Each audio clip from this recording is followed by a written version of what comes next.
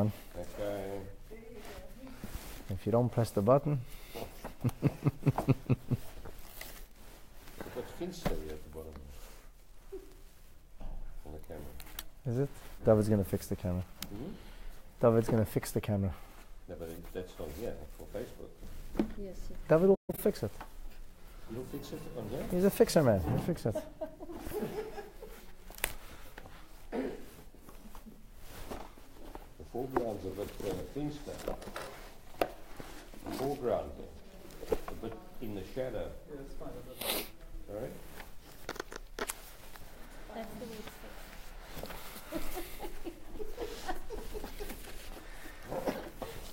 it's Okay, my friends. Are we good? So, this is the second in a series. And in the first part of the series, we set out to establish that the notion of a birthday is Jewish.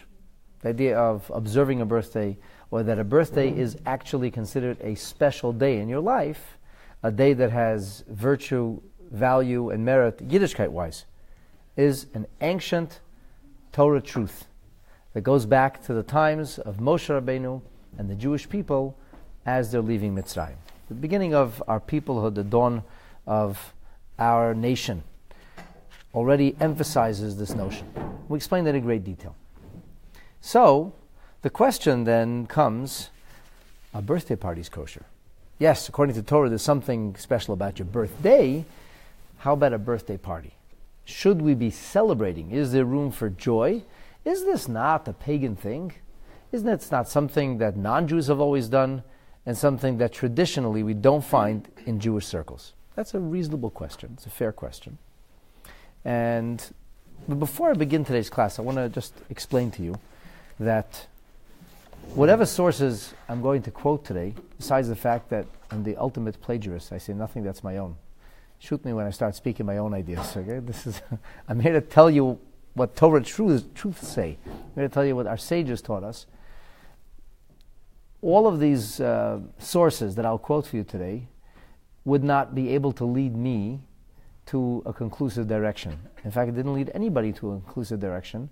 And the fact remains that until 1988, in the Jewish community, there was, for the large, by and large, for the most part, not a celebration on birthdays. That is the truth. We don't have any major Torah sources for it. And it was the Rebbe on the morning of Chafei Adar, honoring his wife's birthday and her memory, who launched this campaign. He says, we should start celebrating birthdays. So I don't come to this conclusion on my own. I'm sharing it with you. I observe it because the Rebbe told us. You have to be the Lubavitcher Rebbe to come up with something like this. This is not something that ordinary people can come to on their own. A person who knows the entire Torah, a person who's a tzaddik, a person who is wholly dedicated to the service of Hashem, who has the ability to see the light of Torah in its organic form, can tell us when it's time to deepen or develop a minhag, a custom, and when we've, so to speak, gone on to a new development of Yiddishkeit. So with that little preface, I'm really trying today to explain to you the Rebbe's shita. The Rebbe did launch a birthday campaign. He did want us to make a birthday party. He did want birthday farbrengens. He did. He said we should. This is his instructions. But the Rebbe explained himself. And when you will finish this class, you will understand in, I hope, very lucid fashion how the Rebbe presented it. I'm also going to present other sources to broaden your appreciation of the subject, but I just thought that was important to say. I once read an article many years ago about Hasidic leaders and non-Hasidic leaders. And the writer, I think it was about Yosef Bloy from Yerushalayim, wrote this article, and he said, Reb Chaim Volozhiner, Reb Itchel Volozhiner once said, I respect the Hasidic leaders. He was a decidedly non-Hasidic leader. He was from the Lithuanian yeshiva stock, going back almost 200 years. He says, the problem is they're like a stomachache. So they said to him, a stomachache? Well, what does that mean? So he said, when a little boy doesn't want to go to cheder, and he says, I have a headache, I have fever. So his mother feels his forehead, and she says, you don't have any fever. You're just fine. You're trying to play hooky, go to cheder. But if a little boy says, I have a stomach ache, how are you going to prove he doesn't have a stomach ache? He says, my tummy is hurting. No, your tummy is not hurting. My tummy is hurting. He says, you can't prove it. So the Bishlev Alojna said, he says, by the Litvish Goinim in the yeshiva world, if a Gadol be Yisrael, if a great leader amongst the Jewish people advances a theory, an idea, an ideal, everything is buttressed with layers of Torah understanding, and it makes sense. You can, so to speak, you can analyze, you can evaluate, you can conclude. So the Hasidic Rebbes is like the tzaddikim, whatever the tzaddik says, I have to listen. Why, who, what, when? Don't ask any questions. So the writer of this article says, it's funny how everything's come full circle and now is at the 360-degree mark. We're in the non-Hasidic world today, in the Litvish world today, when a big Rosh Yeshiva says something, it's called Das Torah, and nobody's allowed to question. And he cannot justify or explain necessarily, he doesn't have to. He says, but our Rebbe, everything that he said, he justified and explained and clarified. And then there were talks, and the talks were written, and they were edited, and there was Mara Mekaymis and sources added. And really, it's like the idea when the Jewish people were ready to receive the Torah, they said, Nasa, which means we will obey. And then they said, Nishma, which means we will listen, a euphemism for understanding. We should listen, we should obey. We're Chassidim, we listen what the Rebbe says. But at the same time, that does not preclude the necessity for us to understand what he said, for us to appreciate where he's coming from. And that's kind of what today's class is about. So let us just preface by saying that the notion of celebrating birthdays and observing birthdays, as we discussed in the first episode, is something that is well-founded.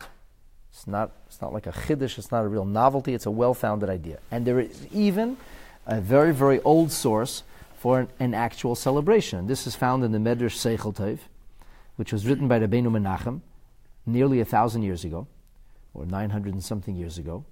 And I quoted this to you in the previous lecture, and I'm just going to reiterate it for emphasis. The Medrash Seichel Tov says that Roiv b'nei Adam mechavivim Yom shehu tashlum shnasam. Most people appreciate or cherish and value the day that they finish their cycle, they finish their year, which is a way to explain a birthday. Come around the cycle. And he says, shehu keneged oisa hayom shenoila, that corresponds to the day that they were born. And he finishes with the words, v'smeichim bay, v'oisim bay mishta. They rejoice and they make a party. It's a very ancient source. Rabbeinu Menachem collected Midrashim, much like the Yalkut Shimoni, and the Medrash Seichel Tov is considered to be an authentic collection of Medrash. The Medrash Seichel Tov is quoted at length by the Mordechai, by the Maharam Mintz, by major Rishonim. The Medrash Seichel Tov is not somebody's postulations. It is considered to be an authentic tradition of our sages that goes back to the time of the original Medrash, and some of these Midrashim were not found elsewhere or were not preserved in other sources, but the Medrash Seichel Tov says clearly that Roiv and Bnei Adam, most people appreciate this day and they make a mishta. Which leads us to kind of assume that once upon a time birthday parties were very commonplace amongst Jewish people. It certainly seems that way from Rabbeinu Menachem. The question is what happened? And I don't have the answer. I don't know, but the fact also is that by and large, birthdays were not known to be celebrated in the Torah community. That is a fact. There is one other source that I found, and that is the Ben Ish Chai. The Ben Ish Chai is much, much, much more recent. The chief rabbi of Baghdad. He says, Yesh noegim laseis b'chol shana es yom haleda liyom tov. There are those who have a custom, and we speak here not about non-Jews. We're not talking about pagan faith systems. We're not talking about other cultures. When it says in Ben Ish Chai, when it says Yesh noegim, who are we talking about? The Jewish community. Well, he has a compilation of Minhagei Yisrael, of the customs of the Jewish people. So he says that there are those who have a custom of making a Yom Tov. And he writes, V'simin yafehu. It's a good sign, meaning it's propitious. V'chein noegim bebatenu. The Ben Ish Chai says, in my house, that's what we do. So the Ben Ish Chai, in his house, his family, they celebrated their birthdays. That's pretty clear. And then he says, I heard that there are places in which they have a festive day, and they celebrate the anniversary of the Brit Milah. And he says it's a nice minhag. It's very nice. We don't have such a minhag. He says, I've never seen this. We don't do it in our house, in our community, but it's an interesting minhag. Tellingly, the Chatam Sofer maintains that the celebration that Avraham Avinu made for Yitzchak, B'yom Higomel es B'nai, there are a number of different opinions, whether it was a birth date, whether it was a Brit Milah, whether it was a Bar Mitzvah, whether it was the day he was weaned, a number of different explanations, but the Chatam Sofer follows the opinion that it was the Brit, Yomi Konsil Lebrit, when he was brought into the covenant at 8 days old, and he says that Avraham Avinu used to make a simcha on an annual basis to commemorate the bris of Yitzchak. It's pretty interesting. Pretty interesting, this idea of commemorating a bris. We're going to come back to this later, because although the Rebbe doesn't cross-reference this, the Rebbe seems to say something very, very interesting and very similar, which I'm going to come back to later. I guess the point of what I'm trying to tell you is that if somebody is to say, well, this is the Lubavitcher Rebbe's idea, I'm not a Lubavitcher Chassid. Well, it's not exactly so.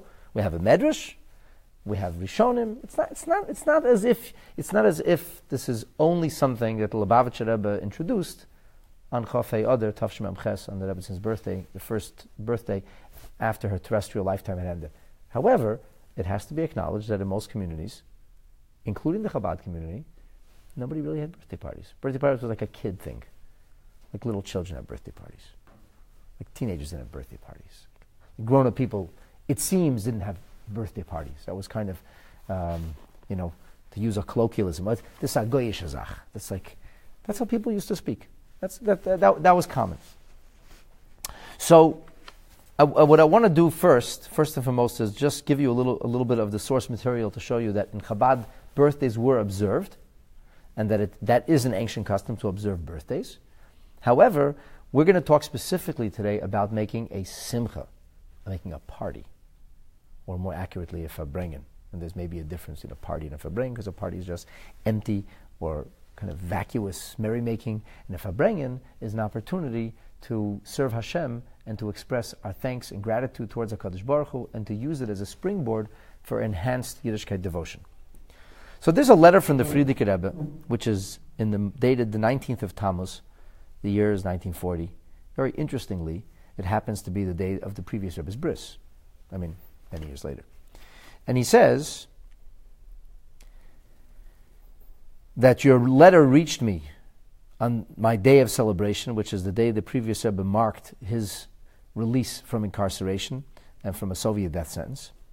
And he says, he notes that it's kimuva b'sfarim, as is brought in holy books, asher b'yom huledis shel ha'adam, that on the birth date of a person, lehizbayded, that the person should contemplate, lehiz'ale zichar noisav, he should review memories, lehizbayne behem, he should meditate, v'atzrichim tikun, v'atshuva yoshuv yitaktim, things that need to be fixed, things that need to be maybe upgraded in life. This is a good day to do so. So it's a contemplative day. It's a day to stop, to think, to reevaluate, and recommit. That's how the Frierdiker Rebbe puts it in this letter. This letter, actually, an excerpt of this letter, makes its way into the Hayom Yom of Yud Aleph Nisan, which happens to be the Rebbe's birthday, although nobody knew that at the time. And the Rebbe writes that on the day of one's birthday, that's what one should do. It should be a contemplative day. But tellingly, the Rebbe doesn't write in that letter, Frierdiker Rebbe doesn't write, and the Rebbe doesn't say in Hayom Yom that it should be a day of joy, that it should be a day of a party, a day of a simcha. And it was always the Chabad custom, and I'm going to read to you from a little book called Sefer HaMahagim Chabad. And in Sefer HaMahagim, page 81, there's an entry called Yom Huledet, and there's like a collection of different things here. After follows the cycle of the year, and then there's different things. So on the Yom Huledet, it says that the custom of the Hasidim, especially lately, is that for a birthday, if you're male, you get an aliyah on the Shabbat before, or on the day of. You give added tzedakah. This, of course, refers to everybody. Before you daven, and one should add in their Torah study, and recommit themselves to doing what is good and right and just and holy. That's we observe birthdays. So there's no mention of a farbrengen, there's no mention of a simcha, there's no mention of joy or celebration. And this is how it was. This is how it was for many years. And, I grew up in a Lubavitch home, in the Lubavitch community, and there was no such thing as celebrating your birthday. I did, as a child, I had birthday parties, because that's what, children expected to have birthday parties. But really the last birthday party I had was my bar mitzvah, I guess. It was on my birthday. And then, my birthday was a day. There wasn't something that you necessarily advertised or you made a party about, and so on and so forth. And then, on that morning, in 1988, on Chafei Adar, the Rebbe comes back down after davening, and he introduces us to a whole new world. Okay, so what did the Rebbe say? What was his rationale for this notion of the birthdays? Before I go further, I want to share one more thing with you, and that is that there is precedent for the celebration of the birthdays of tzaddikim. That's celebration. Is there precedent for that? In fact, there's a Tosfos which is found in Masechet Nazir on page 14a, and the Tosfos says that if somebody says that he would invoke or engage in behavior Ki Moshe b'Zayin Adar, the way Moshe Rabbeinu behaved on the 7th day of Adar, which is next week. Right? That's Moshe's birth date. It's also the day of Moshe's passing. So the Tosfos says, the b'yom hivoldai, on the day of his birth, Dahinu b'Zayin b'Adar, Samchu Simcha Gedola. There was a great celebration. This is not referring to Moshe Rabbeinu born, originally on the day he was born on the cover. He was hid when he was born. Nobody was told about his birth. So clearly, when the Tosfos says Samcha Simcha Gedola, the Tosfos obviously is referring to how the Jewish people celebrated Moshe Rabbeinu's birthday. And there is, it's brought down in Sfarim that big tzaddikim used to celebrate their birthdays, or their birthdays were celebrated in their community. There's a sefer called Ma'asef Sha'arei Bina that brings down that Rabbi Saul of Ruzhin, the great-grandson of the Maggid of Mezrich, who was a Rebbe, who was known for his ways of malchus. Externally, he exhibited tremendous opulence and wealth, even though in his own life he suffered much privation, but he kept that under the wraps. Superficially, for everybody else's eye, he lived a life of tremendous prominence, the glory of Torah, and fulfilling the dictum, Man Malki, who is our royalty today, Rabbanan. And there are those who say that Rabbi Saul Ruzhin, in Ruzhin they did celebrate his birthday, but this is like Anhag of a Melech. That's because it's part of his Anhag of Malchus, since he did everything in a royal way. So it's a kingly thing to celebrate a birthday. And Moshe Rabbeinu Melech Haya, Moshe Rabbeinu's birthday is celebrated. We know that the Baal Shem Tov used to make a Seudah on Chai Elul on the day of his birthday, and this is also the day that he was revealed as the Baal Shem Tov. He received instructions. It's the day that a Malach came to teach him Torah. It's the day that he blessed Alter Rebbe's parents, and the day when the Alter Rebbe was born a year later. There's a lot of things that happened on Chai Elul, and Chai Elul was an important day celebrated by the early Hasidim. But the notion that ordinary people, that everybody should celebrate a birthday, was certainly not the case. Growing up in Lubavitch, Yud Aleph Nisan was a big day. The Rebbe's birthday was certainly celebrated. From 60 and onward, the Rebbe used to verbreng every year Yud Aleph Nisan. But again, it was like, the Rebbe and so on and so forth. It wasn't something that ordinary individual people did. The Rebbe comes down this morning and he speaks. And in the Sikha, the talk that he gave was transcribed and heavily edited by the Rebbe. So I want to go through this talk, and I want to share with you the sources and the ideas of what the Rebbe based his new campaign on. So first of all, the Rebbe began by mentioning the fact that birthdays have always been important, and the previous Rebbe at a certain point publicized what had been celebrated or really observed in private. He had publicized this and made it known, and this is perhaps a subject for another day. Why did the Frierdiker Rebbe choose to publicize certain things that have always remained under the wraps? With a little bit of brevity, let me just say that one of the reasons that's given is as we approach what's called the final birurim, the last few sparks that have to be elevated, and we're like in the very, very darkest moment of Golus, just about to turn the corner. Now's when we get all the koyach, all the extra empowerment, and now is the time to take care of things that have not been taken care of previously. So certain observances were done in private by special people, what's called Yechidei Gula, exalted souls, and at a certain point, the previous Rebbe said now it was time for everybody to do certain things. So maybe birth dates weren't such a big deal, and then at a certain point the previous Rebbe reveals that it had been marked and observed, and it's based on the Gemaras, and it's based on the Zohar, and it should be observed. So the Rebbe says they would like to add something. And his suggestion was that everybody should celebrate their birthday, and that the birthday celebration should be a public one. He said, together with members of the family or with friends. Why? What's the reason for having a public birthday celebration? How is that in any way, shape, or form going to make us better Jews, shall we say? How is that an act of Avodas Hashem? Why would the Rebbe care if we did this? Why would he bother suggesting it? What did he want to accomplish? So the Rebbe says that on a very, very simple level, since the day of a birthday, as we've established in our previous class, is a day when we have added spiritual power and ability, in the words of our sages, mazalo gover, our mazel is very strong. So since that's the case, it's a day that's appropriate, and it's a most effective of all days in our life to make hachlatas tevis, to make a good resolution, to resolve, to live our lives in a better fashion than we had up until this point, to energize and intensify our Yiddishkeit devotion. So the Rebbe said, since it's important on a birthday to accept upon oneself new resolutions, since a birthday is like kind of turning the corner or going around the cycle, and you're going to start a whole new year, like a Rosh Hashanah, and you have to raise the bar. So the Rebbe said, when you do this in a state of simcha, it's much more effective.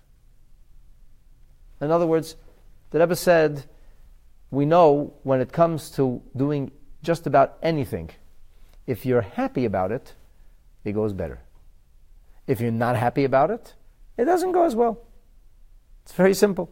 The Alter Rebbe, in the 26th chapter of Tanya, builds an entire thesis on this idea, that in our life we are oftentimes cast in the role of wrestling with the Yetzer Hara. And he says when you have two adversaries who are wrestling, if one is motivated and joyous and the other is not, chances are that even if the second has superior firepower or more strength or even more wherewithal or ability, but if he has no motivation, he's not happy about what he's doing, chances are the one who is motivated and happy will be more successful. And therefore the Alter Rebbe reasons, we cannot serve Hashem effectively if we don't do it b'simcha. Now, there's a lot to be said about simcha, especially as Chassidus describes it. It's said in the name of the Baal Shem Tov that simcha is considered to be the mitzvah that's more powerful than all the other mitzvahs, even though it's not actually a mitzvah. I know you're all thinking there's that song, Mitzvah Gedola Lias B'Simcha. That is not from Book of Mitzvahs. That is not one of the 630 mitzvahs. That comes from the writings of Nachum of Breslov, and that's the way he articulated the teaching of the Baal Shem Tov, who emphasized the concept of simcha. But it's actually not a mitzvah. It's not one of the commandments of the Torah. It's a very powerful way to make sure that all the mitzvahs are done right. The Alter Rebbe doesn't say it's a mitzvah to be joyous. He said you should serve Hashem with joy. It's not just about joy. If you don't serve Hashem with joy, you won't serve Hashem effectively. Okay, so the Rebbe is reasoning like this. On a birthday, we want to make a good achlata, we want to make a good resolution, we want to utilize this day as a springboard, as a catalyst for growth. So the best way to do that is by bringing others together and to celebrate your birthday with them. Because if you bring friends together and you're celebrating your birthday, usually that's called a happy occasion. Usually it's not a sad occasion. For some people, birthdays are not so happy. I know a lot of people are not happy on their birthdays. They say, oh, I'm a year older.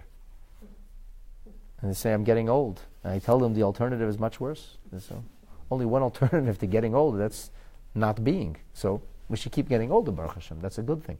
But a lot of people get a little bit morose on their birthday. So what happens when you get together with others? When friends, relatives, your family remembers your birthday, get together, and it picks up your spirit. It makes you happy.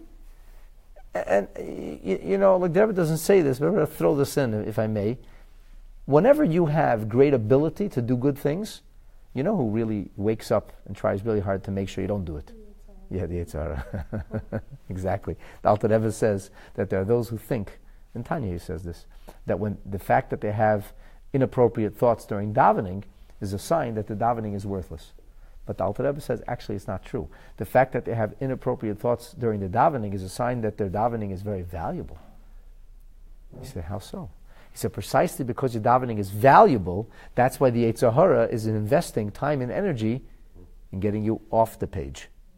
Because your davening is meaningful. So the Yetzer Hara will use all of its ability to try to make sure you don't utilize the special strength Hashem gives you. And we have this idea that our sages talk about of a mitzvah, the Havezor Beitvei, the mitzvah that you're supposed to be most meticulous about. Which doesn't mean to diminish any of the mitzvahs. We have to keep all of the mitzvahs. All of the mitzvahs that we're able to do, we should be doing. Nonetheless, there are certain mitzvahs that we can be most meticulous about, most careful about. As the Kabbalah said, the word Zohar doesn't only mean to be meticulous or careful or scrupulous, but it also comes from a common root of Zohar, of light. Our souls can radiate with certain mitzvahs. So there are certain mitzvahs that are our special mitzvah. So tzaddikim know what their special mission in life is. How would ordinary people like us, how would we be able to know what is our special mitzvah? Or what's our special challenge? You know how you can know? The mitzvah that comes really difficult.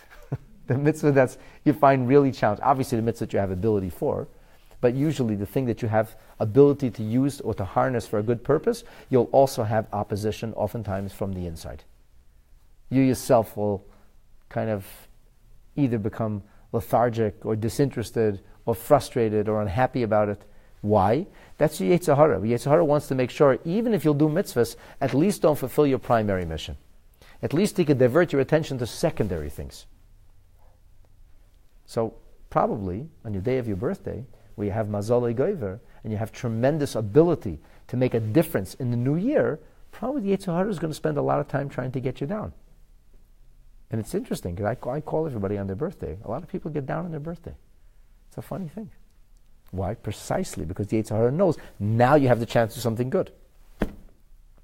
So, how can we make sure that we be b'simcha?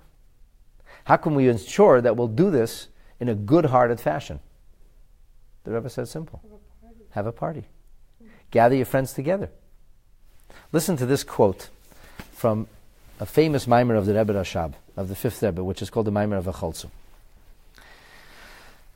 He writes, he says, Yesod ve'ikar gadol, a foundational principle, a very, very important idea in Oiskim b'Torah v'Avodah, in those who seek to engage in the study of Torah and in service of Hashem. Sheyischabru v'yidabru zeh im zeh. Talk to each other. Get together. Have a farbrengen. Discuss it. Discuss it. Why? He says, Hein be'esek haTorah, when it comes to studying Torah, because if a person doesn't study, he quotes our sages saying that when you have two knives, they sharpen one another. Right? Like this metaphor of sharpening one knife against the other. So the methodology of Torah study has always been that we study together with somebody. Or even if you don't study with a study partner, if you want to really understand something properly, you discuss it with somebody. Because we all have our own unique ways of looking at things, and that's fine. It may not be the ultimate or absolute truth. We may not be fully developing our potential unless we make a point of discussing it with another. So that's a better way to learn. And the Rebbe Rashab goes on to say that just like chavrusa, just like a partner to study with to match wits against in a quest for the objective truth is the most effective way to learn and to grasp ideas, he says the same thing is also true with regard to Avodas Hashem. Why? He says when people sit down together and they open up. By the way, L'chaim helps for this. It helps people be more open. It's like an anesthetic. People sometimes are painfully shy, so they say a little L'chaim, they're a little less shy. And medabrim bazeh, so they speak about these things. And what happens is when they speak about things, that invariably there are things which you may not realize. And the reason that you don't realize is because of self-love, which means self-delusion. None of us see ourselves in the true light. We all see ourselves slightly elongated in some way, shape, or form because we have a little, so to speak, skin in the game. It's us. So when it's us, we don't see things clearly. We don't have objectivity. And therefore, when you have somebody else, you don't have the problem of akol p'shoim t'chasa ava. And discussing things together will ensure that you'll be able to do it more effectively. And he goes on to describe this in great detail, how the most powerful way to be able to serve Hashem well is with others, not to do it alone. Don't go it alone. So here, the Rebbe alludes to this mimer that emphasizes the importance of doing it with others. And he says, when you are joyous on that day of Mazoli Goiver, what invariably will happen is that you'll have the ability to utilize that day fully and properly. In the footnote, the Rebbe points out something very interesting. So you make a resolution, you're probably going to share your resolution. If you share your resolution with others, you're a lot more likely to fulfill it. So other people say, did you make a resolution? Didn't you resolve to do this? Weren't you going to... That's human nature. When you share it with other people, you somehow feel more responsible. And if you forget, they can remind you. And the Rebbe says this is just a very effective way for us to have a more meaningful birthday, for us to utilize this special time of Yom HaLedet. So interestingly, on that Chafei Adar, the Rebbe did not draw on, all these sources. Obviously, the Rebbe knows all these sources, and he talks about them later when he discusses it on the last day of Pesach. The point was not that we have to fulfill these sources. Look at all these ideas. There's a Medrash and a Ben Ish Chai, and nobody's been doing it, or we have to change the custom. That wasn't the point. So why should you change the custom? So there are sources. Yes, it's a Torah truth. You may do so. Some had the custom. We don't have the custom. Why should we change the custom suddenly? Ma yomi yomayim, so to speak. What changed today? So the Rebbe, with his lichtiker, his illuminated perspective on things, the Rebbe obviously thought about this for a very long time, and he came to the conclusion that the most effective way to get us to use our birthdays right would be to get us to celebrate our birthdays. Because if we do it together with others, invariably, we'll do it better. We'll be more careful about how we celebrate our birthdays. We'll be able to marshal and harness the natural strength that's given to us because Mazoli Goiver. That was his original suggestion. And then he went on to say that the truth is, this is relevant for everybody, and he said, it's even relevant for parents of small children who don't even know that the child is celebrating a birthday. Like the child who celebrates his or her first birthday doesn't really know what's going on. And it's questionable if they actually understand what's going on when they turn 2 years old either. I'm not even sure they know what's going on when they turn 3 years old. Even if it's a little boy who's getting his haircut. I'm not sure he understands the meaning of a birthday. But nonetheless, the Rebbe said this should be celebrated by children, by women, by men, by everybody. And even K'tanei K'tanim, even the smallest of children, should be celebrated by the parents. And the Rebbe said that's because when people come together and they celebrate things in a Yiddishkeit spirit, in a hisvados, and a coming together of joy, so this will enable them to serve Hashem better. And the Rebbe said this is especially true about little children. Because when little children are told that their birthday is a special day, and that they have special power in this day and special ability in this day, the children take it really seriously. And the children look forward to this.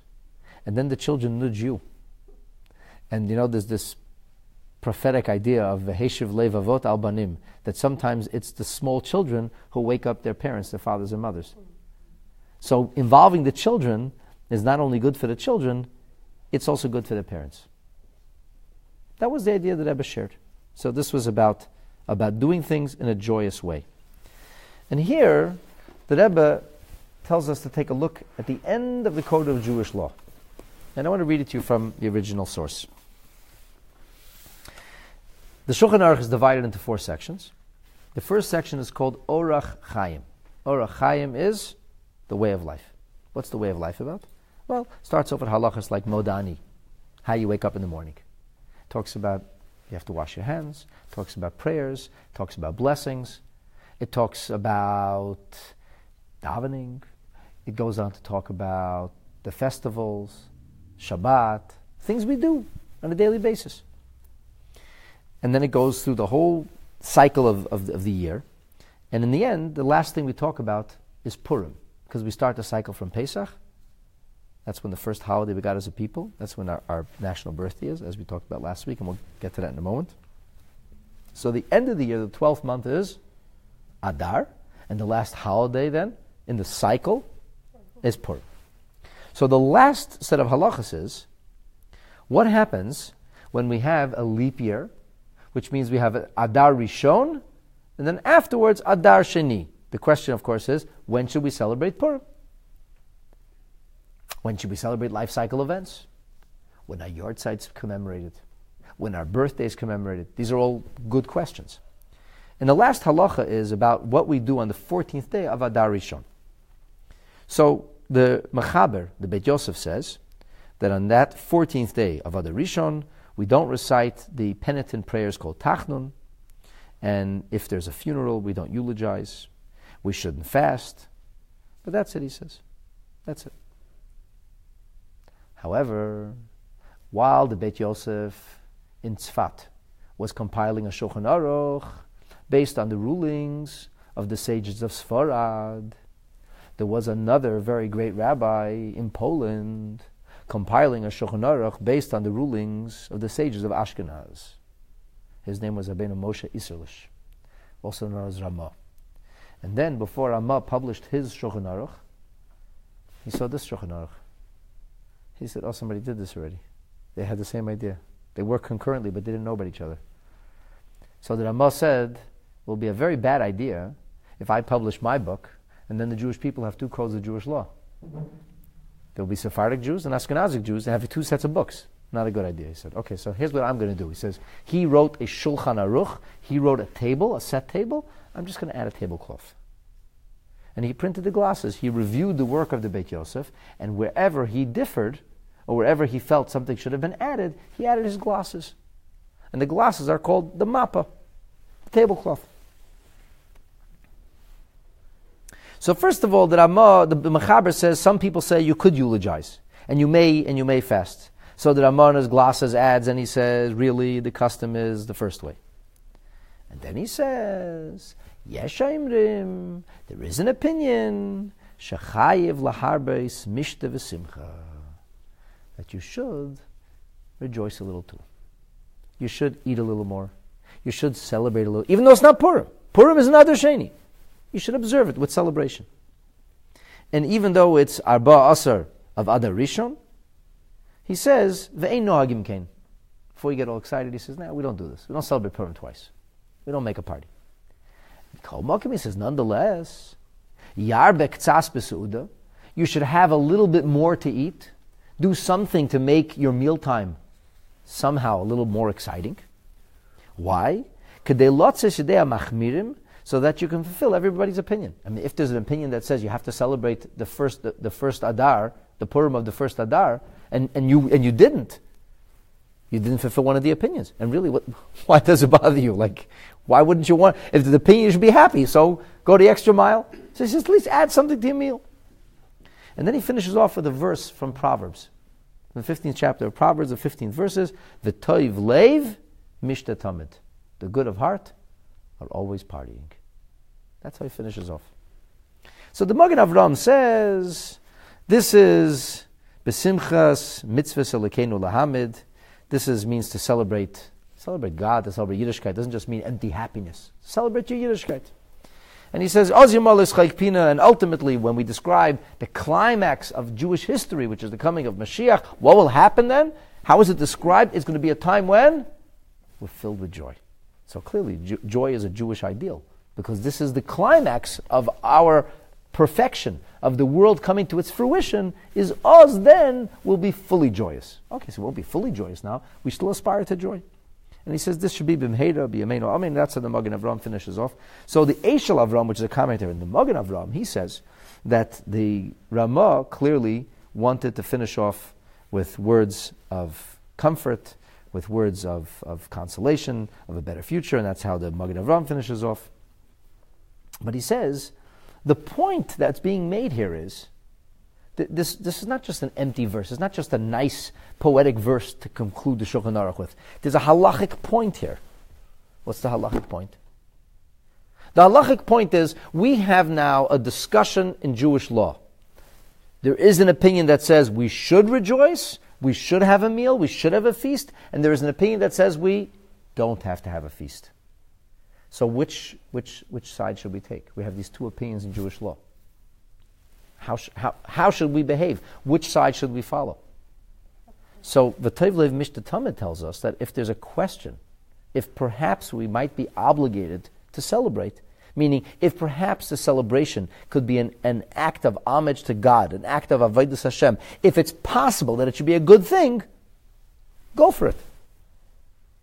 So the Rebbe says, he quotes this pasuk, and he says, there's this famous remez that this is not just for Ashkenazim, because it says, Ubnei Yisrael yotzim b'yad Rama, the Jewish people will leave in Mitzrayim with so to speak, a hand outstretched, and there's this teaching that this refers to, euphemistically, the rulings of the Ramah in Orach Chaim.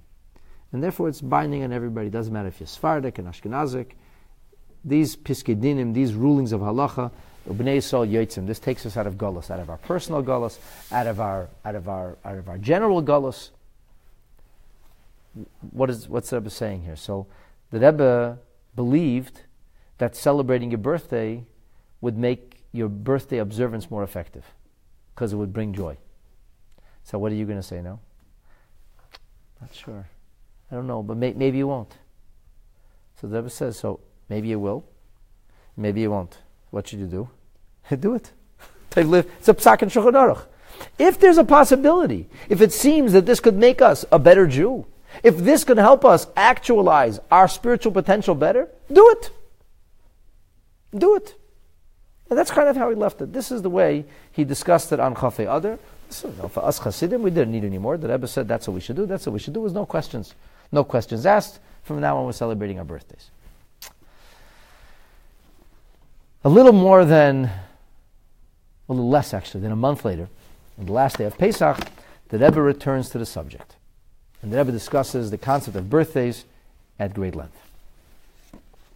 And here, the Rebbe introduces a much more nuanced and a much more sophisticated line of reasoning as to why it would be the appropriate thing to do to celebrate our birthdays. So, again, the truth is that this custom was not widespread. It's clear that there were those who had this custom. It's also clear the custom was not widespread. It's a matter of fact, of public record, that this was not a widespread custom within the ranks of Chabad Lubavitch and within the ranks of Hasidim. That's a fact. But the Rebbe now makes the case of why it should be changed. So if you will ask me, why should you celebrate your birthday? What will I tell you? Because the Rebbe said you should. That's what I'll tell you. That's good enough for me. But Nasa is not enough. There has to be Nishma. So the Rebbe there, he explains to us why he made this case. So first of all, the Rebbe repeated what he said earlier. He said, if you remember what we talked about last week, Pesach is basically a celebration of our national birth. And therefore, if it's relevant for the nation, it's relevant for an individual. And this would add simcha. And the Rebbe was talking about simcha. That year especially, he said, Tavshin Memches stands for Tismach and Tisamach. And the Rebbe himself suffered the devastating loss of the Rebbetzin. And the way he pushed himself forward and pushed all of us forward was with simcha. Emphasizing simcha more and more and more, going on to say that in our day and age there was no room for moroseness and misery and sadness and depression, that today everything has to be done with simcha. That was like allergic to anything non-simcha. Anything sad, that was like allergic to it. Like, didn't discuss these things, didn't talk about these things, always focus on simcha. Okay. Ivdu Hashem b'simcha. Then the Rebbe says that having this celebration, making this birthday farbrengen, would actually be a sacred act of Avodas Hashem. How so? So the Rebbe said the following. We as Jewish people, we are accustomed to thanking God for His gifts. Yes? That's not a pretty well-worn idea in Judaism, like pretty a cherished idea. We thank God. When is the first time a Jew thanks God on a daily basis? I'm alive. I wake up in the morning. I thank God. We start a day off by thanking God. For what do we thank God? For our soul having been restored, for giving us life. We thank God that He gave us life. That's a halacha in the Shulchan Aruch. We begin our day by thanking God that He gave us life. And on which day did God give you life? On your birthday. So maybe it's a good idea to thank God on that day. Doesn't that kind of make sense? If you thank God every morning that you're alive and you thank God for life, why wouldn't you thank God on the day He gave you life? That's the day when it happened. And the Rebbe says, very interestingly, that every birth is associated with joy. What do people say when somebody's born? Mazel tov. They're happy. Everybody's smiling. Everybody's happy. Birth and joy are synonymous. They go hand in hand. In fact, the Gemara tells us in Maseches Brachos that when it comes to a birth date, to a birth, what should be done? We should recite a bracha. It's actually a halacha. It's a question of, should the bracha be Shehechiyanu or Hatov HaMeitiv? I don't want to go into the details now, the discussion of which bracha should be made. But today it's pretty much agreed upon that when there's a birth, a bracha of Shehechiyanu should be made.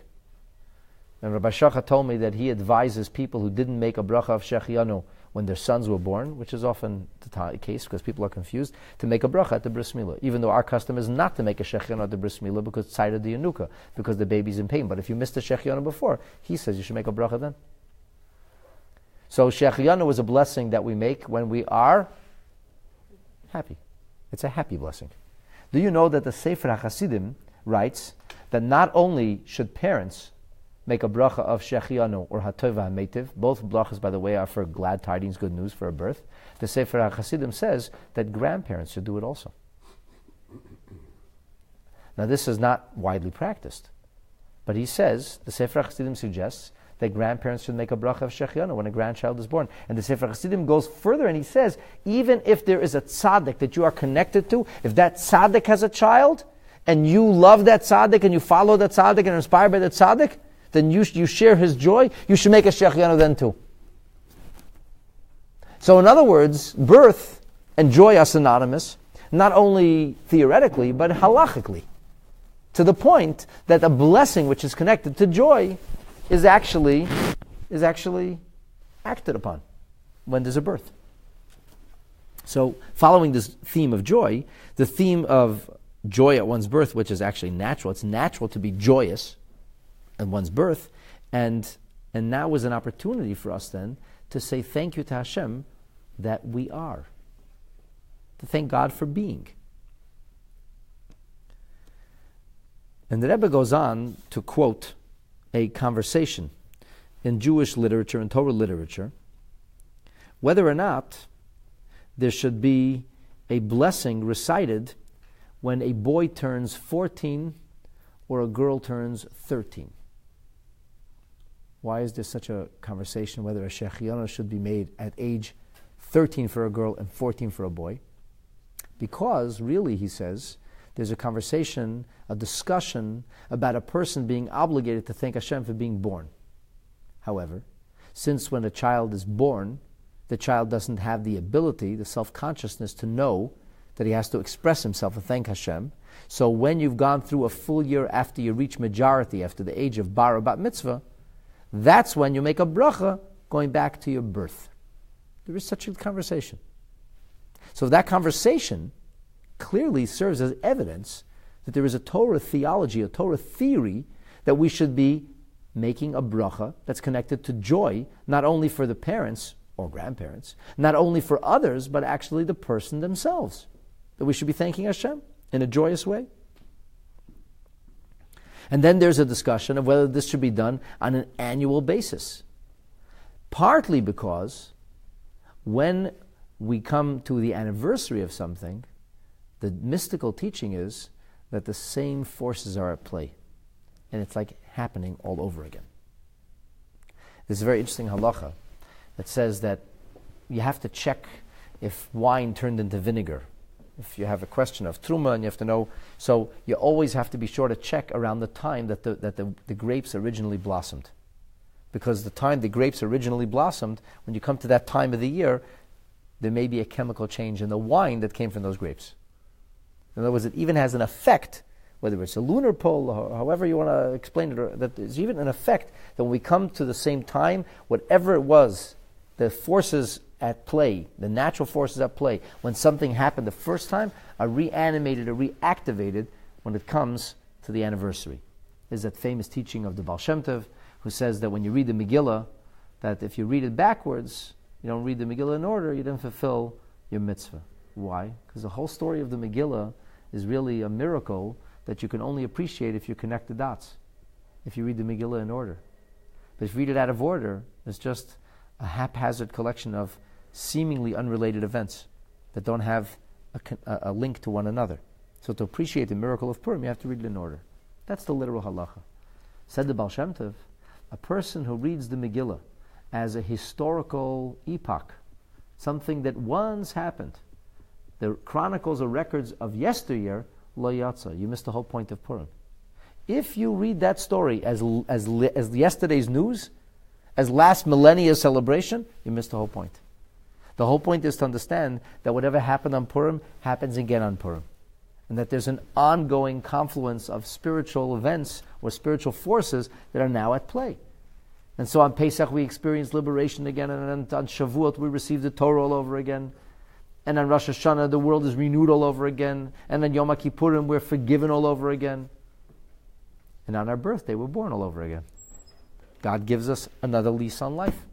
It's as if, just as the forces that spirited us into this world, for which we should have made a bracha but weren't capable at the time, so just as that happened on our actual birth date, when we come to the anniversary of the birth date, the same applies.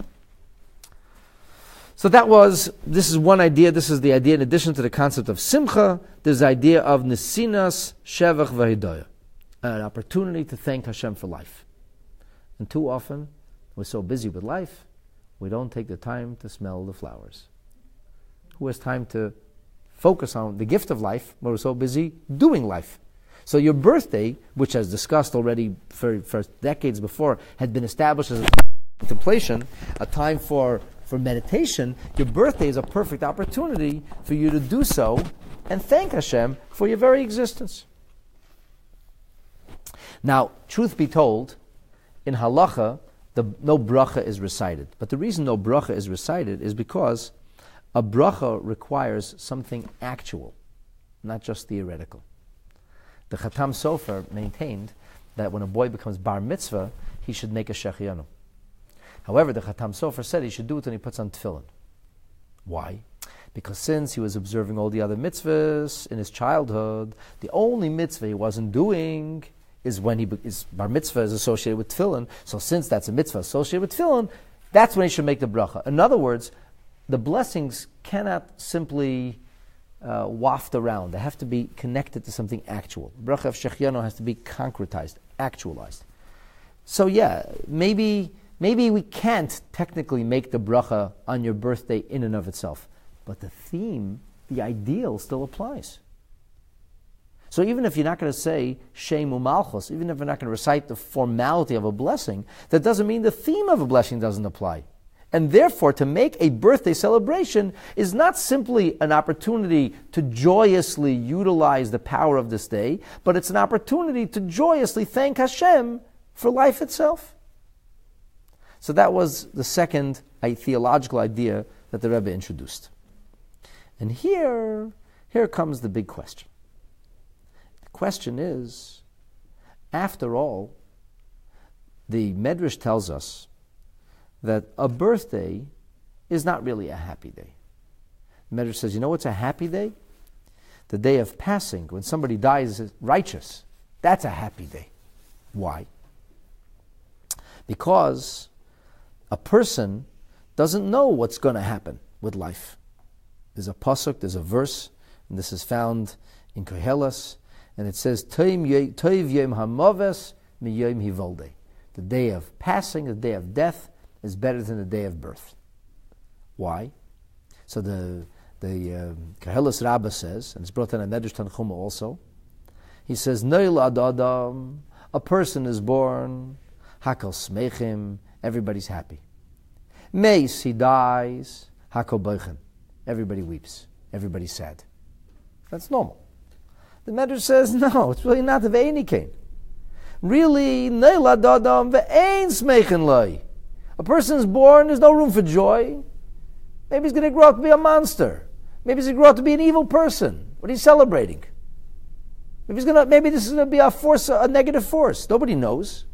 And Yedin be'eze perek u'maisim yamed. Nobody knows how a child will grow up. Im tzaddik, where there'll be a righteous person. Im rasha, will be a wicked person. Im toiv, be a good person. Im ra, a bad person. Ma'im tzichel l'smoach. So when should people celebrate? This is totally counterintuitive. But that's what the Medrash says. You know when you should celebrate?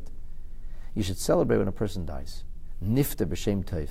When a person dies and they left behind a good name, they lived the kind of life that's worth living.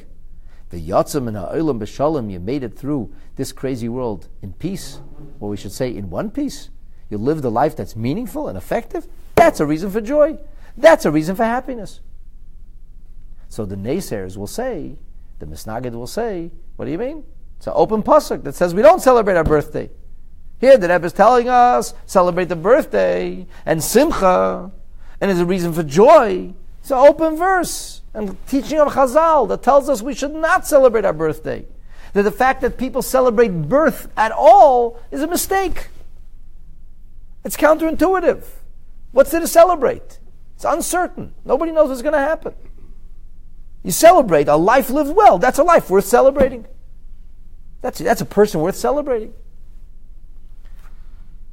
And then there's this expression in the Talmud that says, Nimru v'gamru, noyach le'la adam shloi nivra, yesa mishan nivra. That the Talmud says, at the end of the day, maybe it's better not to be born than to be born.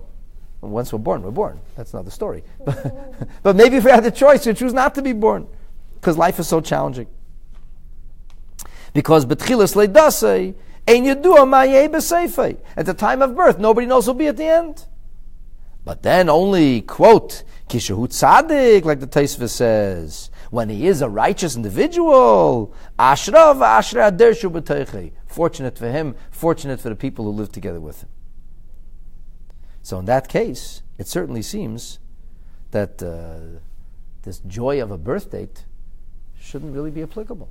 Maybe to tzaddikim, very righteous people, we could be certain they're going to live their life right. Regular people? Who knows? Joy and birthday shouldn't be going together. So this is the question. And it's a fair question. It's a fair question. So let me just stop for a moment to recap before I go forward. The Rebbe introduced a new custom. There's not a question about that. Nobody can deny that. We did not celebrate our birthdays before. And yes, there's a Ben Ish Chai. Yes, there's a Medrash Seichel Tov. It's not antithetical, chas v'shalom, to Judaism. It's found, there are Jewish sources for it. There were great tzaddikim who did this. However, to say that this was the custom and that it was common practice is simply deluding oneself. It's not true. It's not true.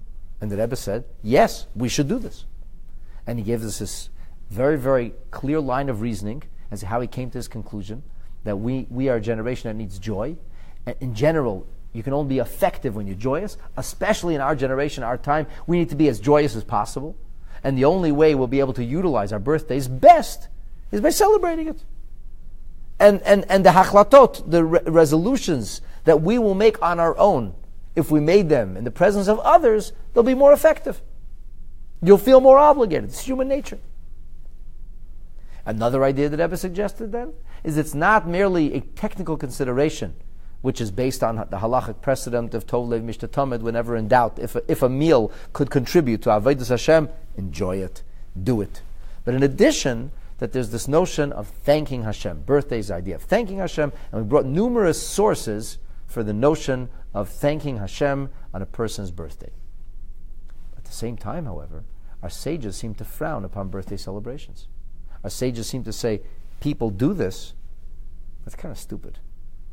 It's really pointless.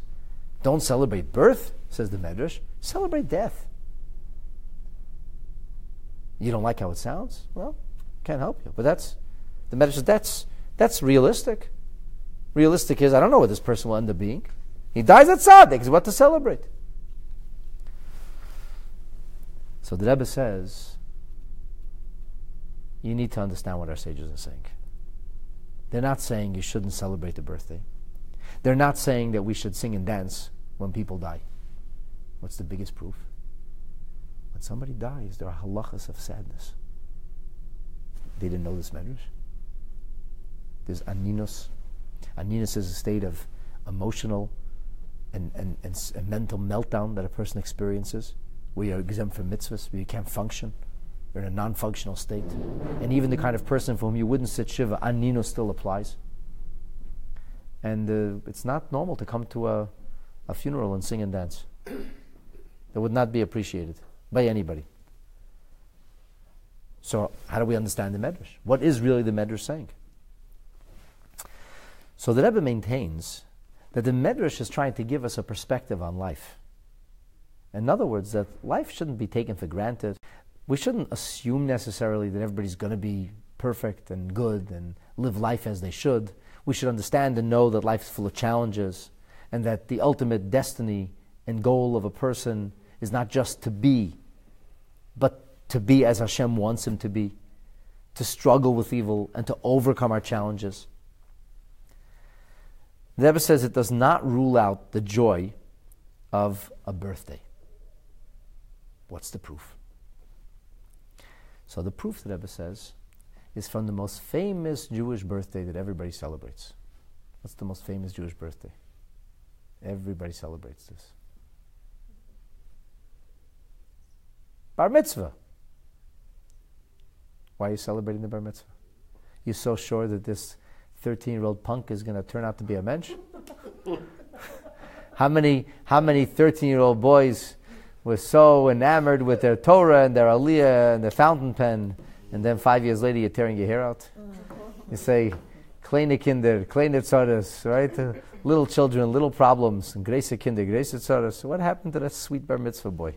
What happens to all those sweet bar mitzvah boys? You know that silly joke, this certain faith leader, he came to a rabbi, he said, I have trouble in our house of worship, we have a problem, we have infested with squirrels. And we can't, I called all kinds of pest control, nobody can get rid of them. The rabbi said, for a fee, I'll take care of it for you. Okay, he says, we'll pay whatever it is, we got to get rid of the squirrels.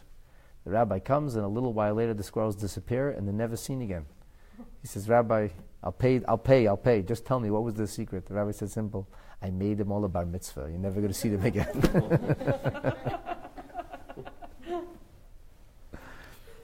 So lest you think that bar mitzvah is just some colloquial celebration that people came up with because why not, listen to this. It's a Zohar. And the Zohar says that on the day of Rabbi Elazar's bar mitzvah, his father, the author of the Zohar, the famous Rabbi Shimon Bar Yochai, made a great simcha, kimo b'yom ha'chuppah, like on the day of his wedding. But if you're going to come along and say, did Rabbi Shimon Bar Yochai not know that toiv yoim ha'maves miyoim ivoldai? Rabbi Shimon Bar Yochai didn't know an open pasuk on Gehelas that we should celebrate death, not birth? Why was he celebrating the bar mitzvah? It's not a good idea. On the contrary, now is when he's obligated in the mitzvahs. Up until now, he didn't do mitzvahs. Okay, he should have done. It's unfortunate he didn't. Now he really has to do mitzvahs. Now is when the obligation's on him, not on anybody else. What are you celebrating? Now start praying. Don't celebrate. So you're going to say, I know. The Rebbe says, you're going to say, well, that's Rebbe Elazar, Rebbe Shimon, talk about this great Tana. Sure, he could have a celebration, and because he knew for sure that he was going to be turning out okay, and there's no concern. Well, here's the little problem. This Zohar is quoted by the Magen Avraham in the Shulchan Aruch, in his commentary on Shulchan Aruch, for each and every single one. He says it's a Jewish custom to make a bar mitzvah celebration, and the reason that it's a Jewish custom to make a bar mitzvah celebration is because that's what Rabbi Shimon did.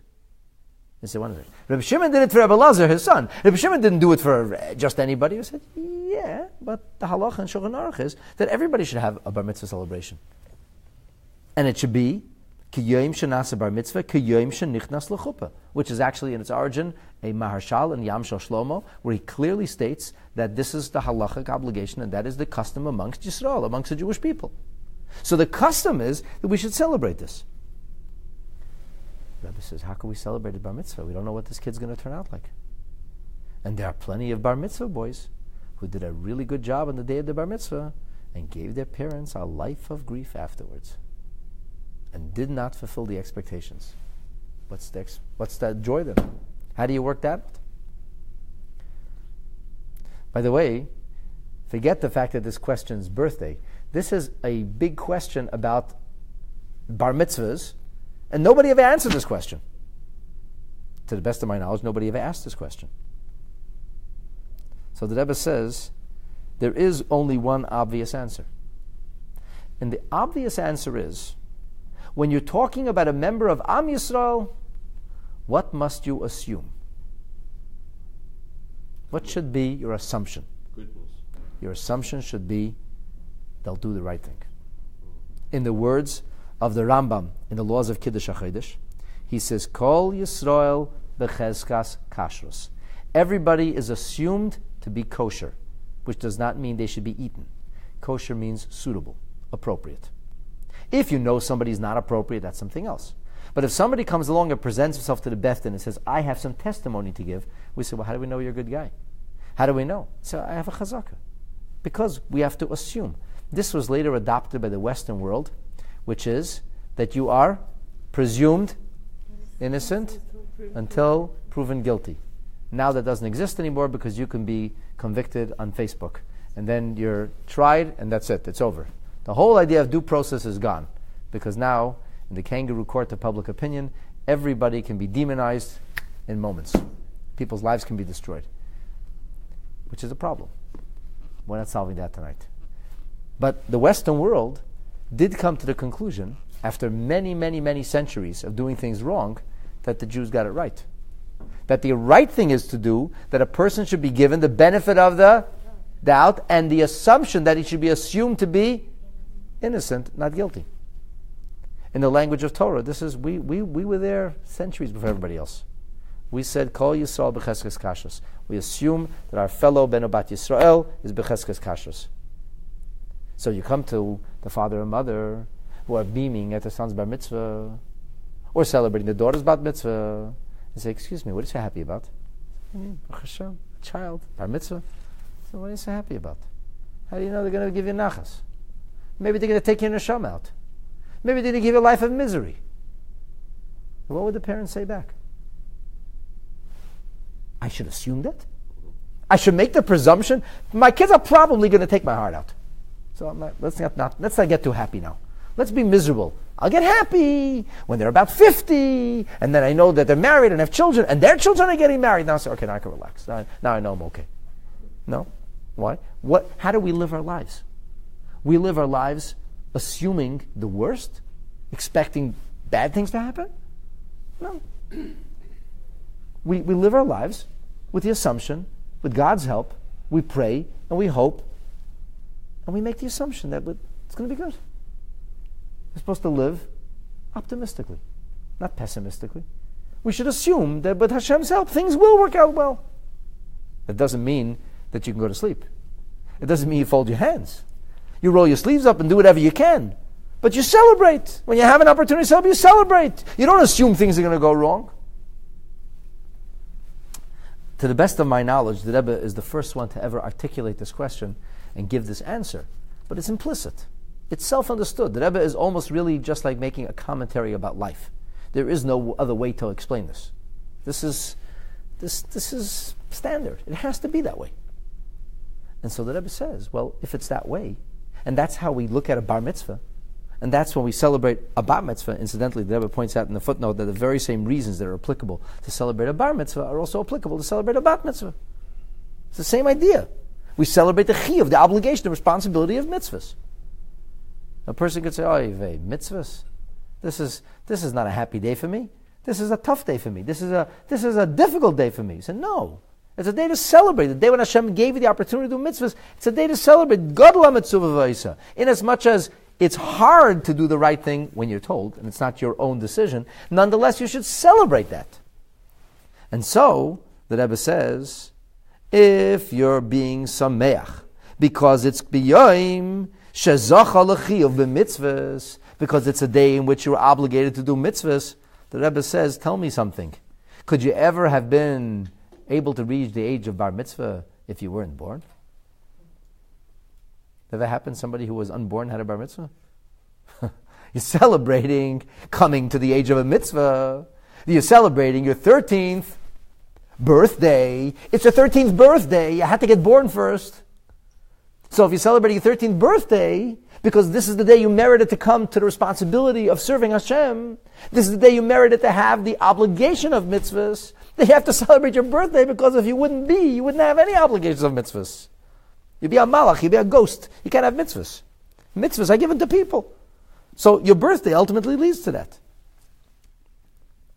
The Rebbe goes on to suggest that one could even argue that a bar mitzvah is like a spiritual birthday.